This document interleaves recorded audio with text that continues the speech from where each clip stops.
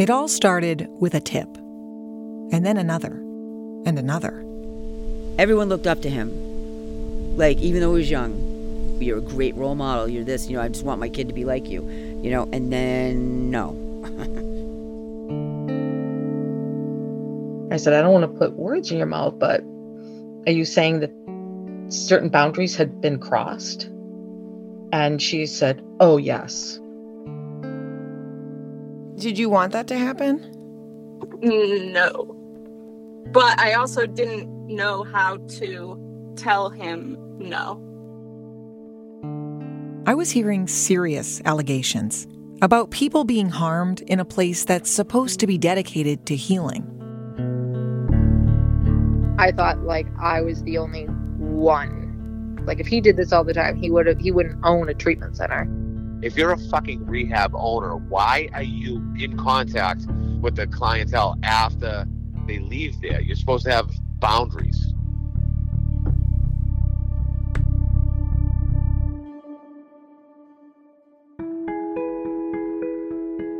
My name is Lauren Chooljian, and I'm an investigative reporter in New Hampshire. You might know New Hampshire for its mountains, or the first in the nation primary, or because it's been one of the epicenters of America's addiction crisis. So many people need treatment, a chance at real recovery. And New Hampshire? It seemed to have a success story. I'm about as well-known as of a drug addict.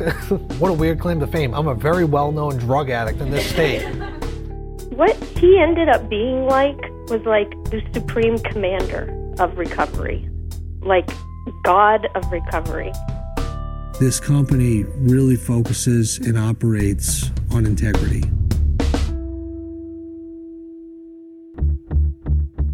My sources were telling me that the leader of New Hampshire's biggest addiction treatment network was sexually harassing and assaulting women.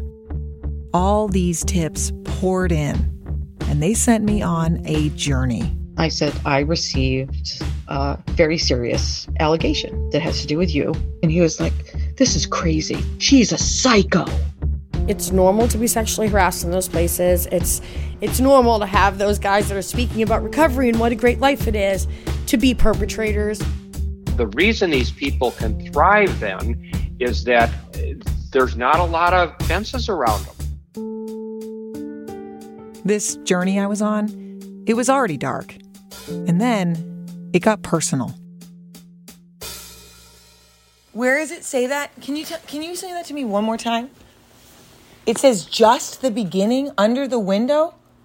That's what my sergeant just told me, yeah. That is so fucked up. That is really fucked up.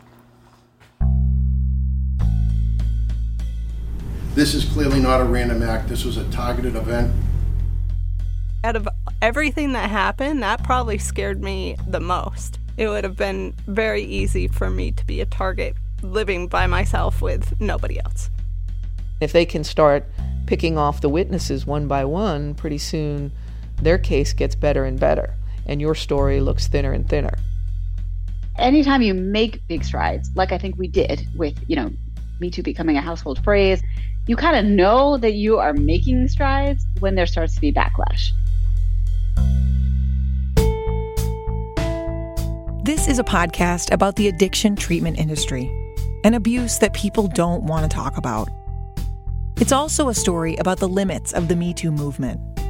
And it's about journalism. How far can you go before it gets dangerous?